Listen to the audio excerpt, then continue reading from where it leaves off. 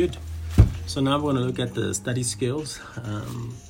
And that's chapter 3, page 63 until 72. So it's actually, this part here is more about learning the theory that they have in the textbook about how they perceive study skills. So you need to then know what are the different kinds of assessments that are available when you are in school and how it's marked. So that's on table 3.1. Just know that theory.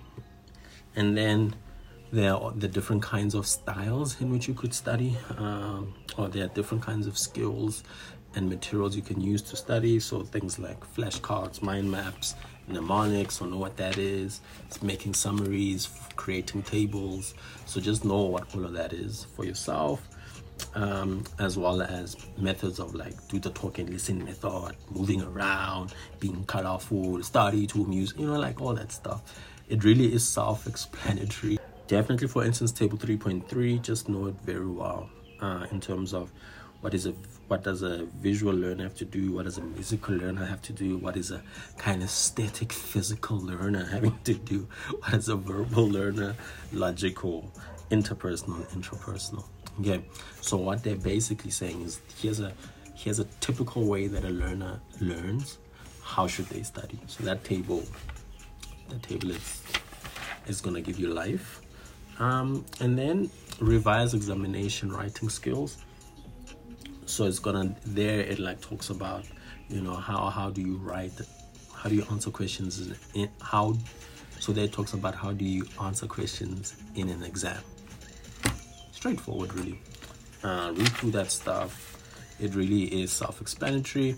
Then you will see unit 2 talks about SBAs. So what is a school-based assessment? Just know what that is, know the definition, know the symbols. So for instance,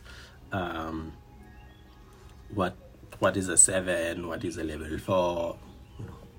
It's stuff that you know, but if you're not careful, you'll bust during the exam because you forgot that one stupid thing and it was out of 2 marks, and that 2 marks could be the difference between you passing and failing. Imagine ufailiswa ngoba wazi ukuthi level 3 no level 4 zimileni. So just know those tables, you'll be fine. And also, why do we do school-based assessments? How much do they count? Know that. And then unit 3 just quickly looked at what is the importance of a national senior certificate. So know what NSC stands for, okay? National Senior Certificate. That's the thing you are trying to get by passing matric, okay? Just read through that, talks about how an NSC helps you to apply, how it opens the door for university, shows that you are mature, all the stuff the textbook claims. Just know it very well. And then it asks you to develop a study plan, which I assume you either have or don't have. Some of you learn through mistakes of others. Okay, that's it. It really is straightforward. I'm not gonna waste more time. Good.